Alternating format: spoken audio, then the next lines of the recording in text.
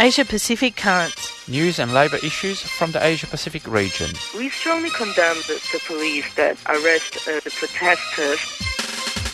Saturday mornings at 9 o'clock. On Community Radio 3CR. Workers of the world should unite to fight this greedy capitalists. Brought to you by Australia Asia Worker Links.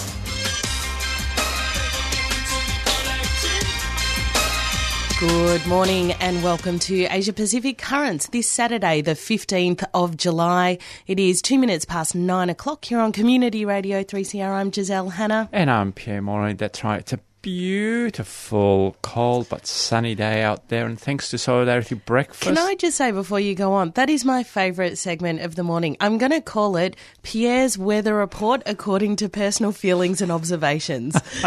And I think I might make you an intro card for that section. All right, no worries. But then the pressure will just increase. As in the low pressure system? I'll have to pay that one. I'll have to pay Why, that thank one, you. listeners. That was quite good. Anyway, thanks to Solidarity Breakfast for another interesting program, and a very interesting there idea about what would happen if the ALP got into power. But that's a continuing issue. But anyway, we were listening to a song there. That's what I want to hear from Phil Osh. So that's good. So as usual, this is Asia Pacific Currents, brought to you every week by Australia Asia Worker Links on your favourite community radio station 3CR Radio, bringing you updates from the labour movement in the region. And Giselle, all those numbers and contact details that you know so well. That's right. If you want to get in touch with us, you can find us on the web, all the w's.aawl.org.au. We're on Facebook and Twitter, so find us on those social media platforms. You can also email us at aawl@aawl.org.au, and you can ring us if you are brave on 9663 7277. Do we get any phone calls these days? Once we used to get lots of phone calls, but...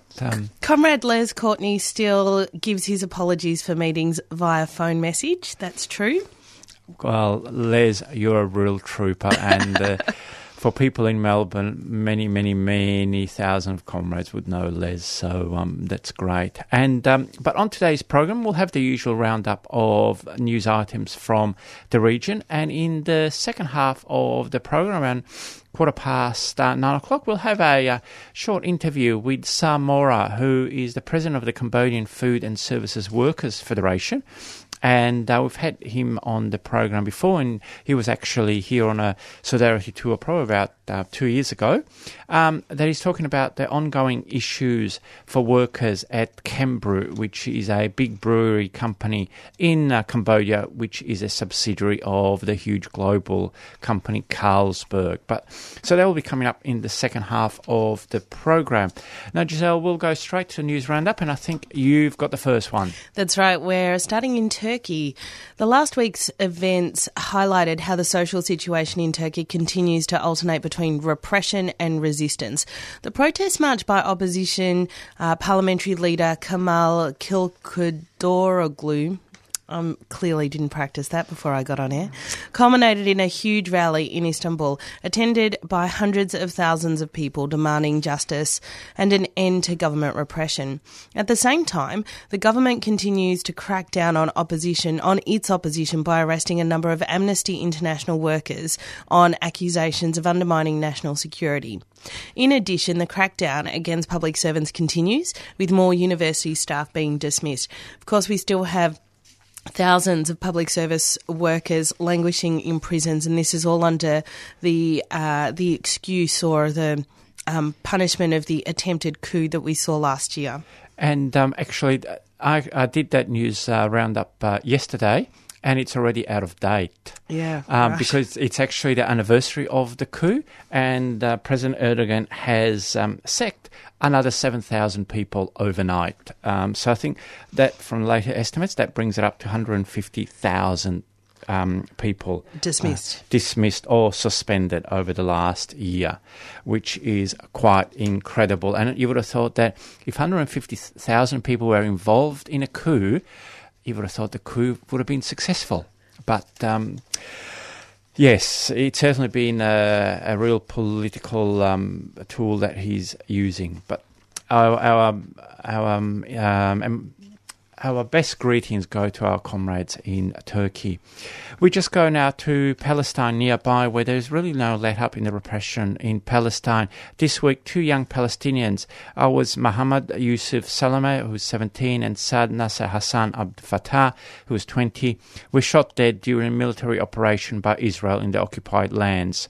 While Khalida Jarrah, a prominent human rights activist and a parliamentarian, was sentenced to 6 months administrative detention.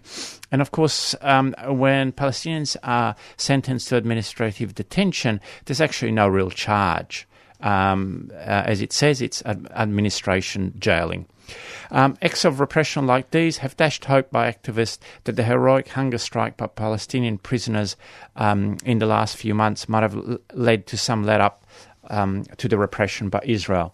To make matters worse, the Palestinian Authority is increasingly clamping down against independent Palestinian journalists and recently detained Jihad Bakarat for taking photos. Giselle, that was the actual charge. In India, a group of pre-coal workers in southern India called off their hunger strike after 16 days as a consequence of winning a court case against their employers' attempts to take away more than a week's pay. The issue was around the pre-coal workers undertaking a one-day strike earlier in the year in solidarity with agricultural workers. The pre-coal workers are also continuing to campaign for the release of the last 2 of their colleagues who are serving life sentences for taking industrial action. Of course, pre-coal is one of those new methods of repression that we've seen across India, where the workers are protesting, they're agitating, something happens, someone dies, and then the workers are accused of that person's murder. And not just 1 or 2 workers, often there's even up to 100 of them are accused. Yes, and obviously it seems that that workforce at pre-coal is certainly not intimidated and certainly is quite organised, so that's fantastic. We now go to South Korea, where Labour activists and Samsung Electronics victims were buoyed last week by the decisions of 2 long-running court cases that validated that workers' health was seriously compromised by the toxic work environment that they had been exposed to. The family of Lee Eun-ju are now able to claim compensation for her death, while another claimant, Kim, will now receive damage payments for contracting chronic myelogenous leukemia. These cases have also highlighted that Samsung Electronics' own records confirm the unhealthy nature of its workplaces. And again, just to reiterate, so in these court cases, Samsung Electronics had to present its own occupational health and safety records, which showed that they actually knew that all these workers were falling sick and dying. I mean, it is absolutely atrocious what's happening at Samsung, but I think we also have to recognise the fact that this has gotten to court, the fact that we know what's happening at Samsung is absolutely because comrades there are unrelentingly keeping up the pressure, getting the information, putting the information out and building international solidarity for it. That's right. And one of the ways, just to show how committed and how hard the struggle is, they set up a protest camp outside with a tent in the middle of Seoul, outside the headquarters of Samsung. And I think they're getting very close to their 2nd year anniversary. And now AAWL is planning to launch a global picket line campaign to support the jailed Maruti Suzuki workers in India and the KCTU president, Han Sang-kyun, who is in prison in Korea. The proposal includes the establishment of an international committee to launch and coordinate global picket line campaigns in different industries. AAWL developed the global picket line concept through discussions and joint activities with solidarity partners over many years, 10 years in fact. I think it is 2007 was the first International Solidarity Forum that LASNET organised here. Are we all that old? That's where it started. AAWL considered this proposal very timely, given the attacks on workers happening globally. The International Committee is expected to assist unions and activists to better coordinate their efforts in building international industrial action and solidarity. So yes, we're launching that this week, and we will keep you updated on how that's going, listeners. Well, certainly very, very exciting, and certainly there's no shortage of issues or campaigns to get involved in. For our last item, we go to the Philippines, where the presidency of Rodrigo Duterte has been characterised by the murderous campaign against working-class community in its war on drugs, as well as the recent declaration of martial law in the southern island of Mindanao. A protest camp, Camp Pobrero, has been set up in the capital Manila by a group of mining workers from Mindanao who are protesting that their conditions have worsened since the proclamation of martial law. They have been joined by many other groups of workers who are campaigning for secure employment and a higher minimum wage. A nationwide protest is scheduled for the 21st of July. And Giselle, certainly the issue of martial law in the Philippines is becoming much more of a contentious issue. Yeah, actually on my other program that I do, Accent of Women, I covered the issue of martial law in the Philippines, and I spoke with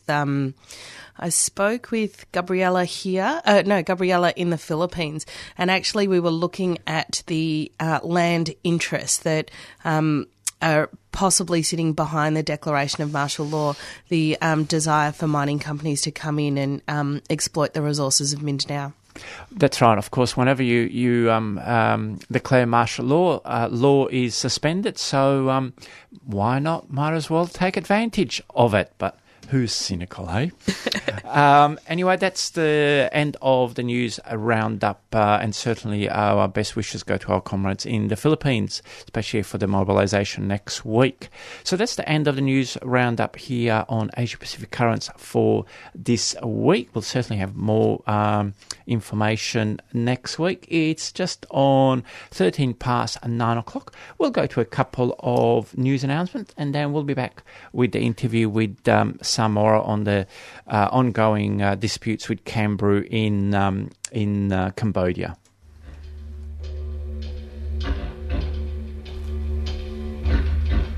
Australia is a crime scene.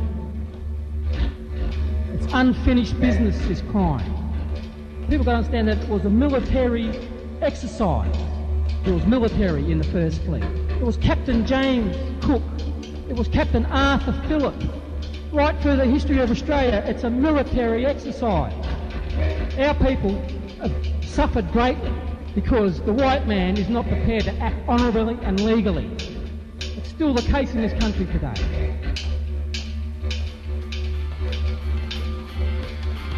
This is 3CR.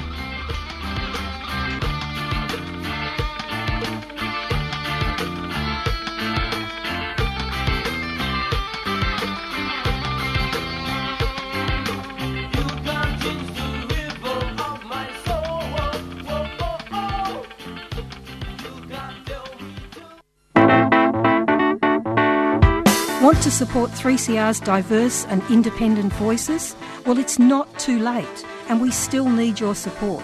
Donate now by calling 9419 8377 or donate online at www.3cr.org.au or post us a cheque or money order to Post Office Box 1277, Collingwood 3066.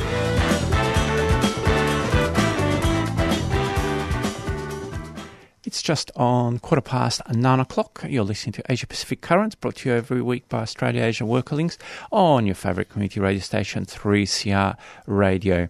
Now, Cambodia is often seen as one of the centres of garment industry and we certainly bring you lots of information and news about the issues that garment workers face in Cambodia. But it's also an increasingly a centre for tourism in the region, and so the more and more workers are working in the tourist industry. And earlier this week, I had the pleasure of talking to Samora, who is the president of the Cambodian Food and Service Workers Federation, about some ongoing issues that they're working on regarding Cambrew, a big beer company there who is part of the Carlsberg Global conglomerate.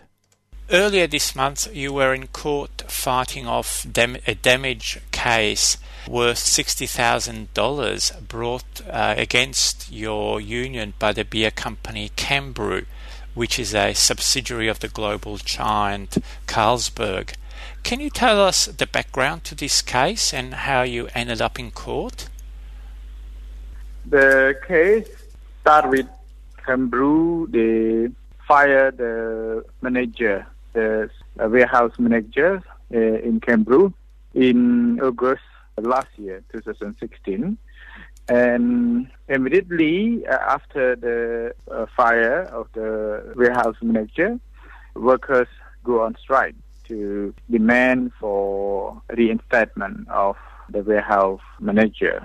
And so there is no preparation, there is no one who are leading or organize the strike. Actually, it started immediately after the fire of the manager. And it takes 5 days for the strike.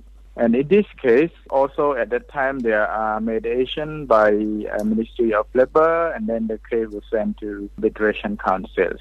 And we reached the agreement at arbitration council.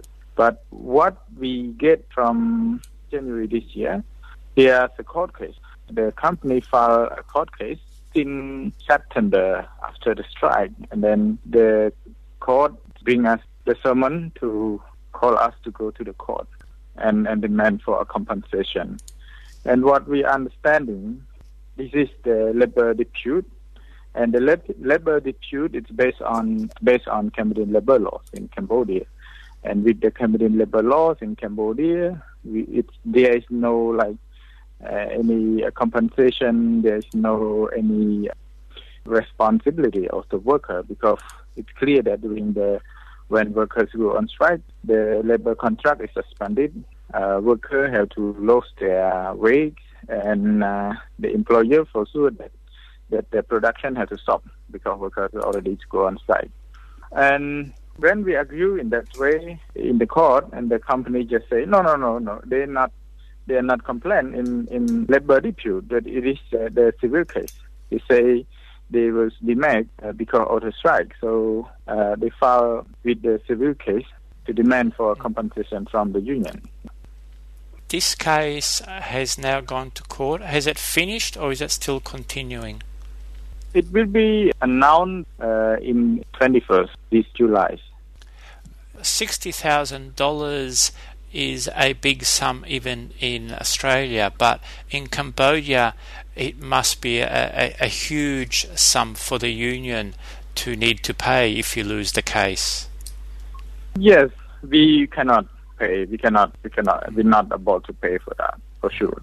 But as you know, like now in situation of Cambodia where union right has been restricted, and then also with many law, like for example, like the trade union law that give a favor to employer, where the union cannot protect worker rights, the union cannot do anything if they don't have any registration, all this way. And then the employer, they take this opportunity to take the case against the union and also try to undermine CFAWS, especially for Cambrew. They kind of bad beer company that they are trying in different way to kick out of CFAWS from the company. So the intention of the company is not about the compensation. It's not about their low benefit, but it's about but it is about the union discrimination. They try to put pressure to CFSWF and to the local union of CFSWF. And with Canberra, they try all the time to not recognize CFA and try to get rid of CFS from Canberra. So we understand their intention. It's not about the compensation. It's not about losing benefits. It's about union discrimination. Yes, I think everyone that be listening would understand that this is very much part of union repression, and suing unions, trying to send them bankrupt, is a tactic that is used in other parts of the world. Getting to another dispute that you have had with Canberra that's also from last year, about the dismissal of 11 women who were beer promotion workers. Can you briefly tell us what the original dispute was and where is the dispute now at? It's also related to the employment contract. The beer promoter, they are entitled to an unfederation contract, and the company tried to renew in federation contract where it violated to their rights. And when workers disagree with the renewing the contract, so the company decided to fire them. So actually, they not really say clearly that they are fired the beer promoter during that time, but workers disagree with the contract, with working hour. So they understand that the way they are changing working hour is more pressure to the beer promoter, and then the way of put them in more dangerous, where they have to get home very late at night. So they have this agreement, and then the beer promoter, they go on strike. And then they just say, okay, they decide to terminate the beer promoter because they are refused to sign the contract. Yeah, this is what the company claims. And but what we're understanding is also it's kind of discrimination as well, because the beer promoter who fires leading the strike at that time. So they just try to fire for those who are leading the strike. So it's kind of punishment to a worker who go on strike, where it's violate to their rights, where violate to the Cambodian labor law. And also for those people who are fired, the beer promoter who are fired, they also a union leader of the beer promoter. So it is related to the union, related to the worker strike. What effect has this had with other women employed as beer promoters? Has it made organising harder, or has it spurred or encouraged other workers to join up? It's not an easy to organize with the beer promoters. As you know, they put them in the place where they're thinking they not really care of their right when they are not satisfied with their job, but they have no choice. So in Cambodia, where people's workers have less education, some of them cannot read and write, so it's hard for them to understand about their right to organize. And then in context of Cambodia, as the system are corrupt, and then people not believe that they are able to fight against those rich people or those powerful. Yes, we understand the real social, economic and political difficulties in Cambodia. Yeah. As a last question, given that we really talked about two disputes around the company Canberra, which is a subsidiary of the global giant Carlsberg, have you tried or have you made contact with unions at other Carlsberg companies around the world to try and put pressure on the company that way? Yeah, CFA, we are a member of RUF. So we are linked another Carlsberg union around the world, especially in Europe, where Carlsberg is based. Still, there is no good response from Carlsberg to this issue. So also Carlsberg, they refuse that they have less responsibility. They say it's more a local responsibility because they are only just shareholder for that.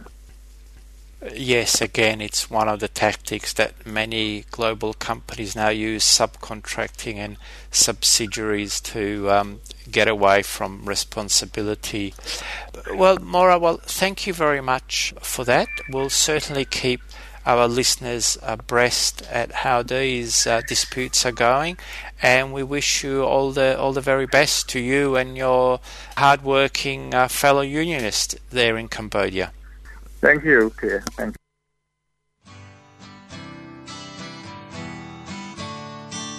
3CR, always bringing you the latest union news.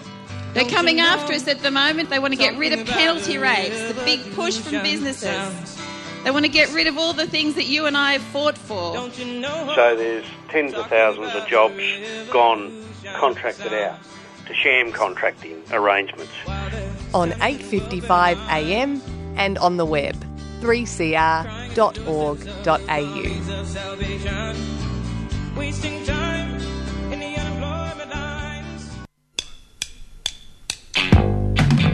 You got to remember, NAIDOC's a special day for us, brothers. That's a reminder who we are. Every year for NAIDOC Week, 3CR Community Radio gives voice to our Indigenous brothers and sisters through Beyond the Bars, Australia's only live prison broadcast. I am a black man. NAIDOC means a lot to me. It's about identity and also about past and present. NAIDOC means a lot to me, for my family and my people. And the people forgetting about our rights. You can access audio from current and past Beyond the Bars broadcasts via the 3CR website. Go to 3cr.org.au/Beyond the Bars and either listen to or download audio from Australia's only live prison broadcast. Happy NAIDOC! And that's certainly a very worthwhile endeavour that 3CR does, those Beyond the Bars broadcast. But you were listening to an interview with Samora, who is the president of the Cambodian Food and Services Workers Federation in Cambodia, about their ongoing struggles with Cambrew, a beer giant, well, a beer company who's part of the global empire of Carlsberg. And Giselle, I think that's the end of another fantastic program. If you do say so yourself. Of Asia Pacific Currents. Well, would you like to challenge that, or would you like to have another opinion? Well, I see your challenge and I pick it up. Yes, I would. No, I'm kidding. It is, yes, you're right. We are coming into the end of the program. Thanks for tuning in, listeners. We will be back next Saturday with more news and current affairs from the Asia Pacific region. Stay tuned. Stay tuned. And coming up right next, I missed that tiny little cue. Yeah, you were daydreaming, weren't you, Pierre? Well, I actually was looking at the screen thinking I should better make sure that Palestine, remember, is cued right on time, because that is what's coming up. I think our listeners really enjoy this banter. I think they like the minutiae of our technical difficulties in the studio. Well, that's right. And basically, because of my age, I'm just harassed by this young whippet of a comrade on the other side of the table. I think it's time to end the show, Pierre. It is. All right. Have a great week, and we'll be back next week on your favourite community radio station, 3CR Radio, and it was Asia Pacific Currents, and Palestine Remember is coming up right now. You've been listening to a 3CR podcast produced in the studios of independent community radio station 3CR in Melbourne, Australia. For more information, go to allthews.3cr.org.au.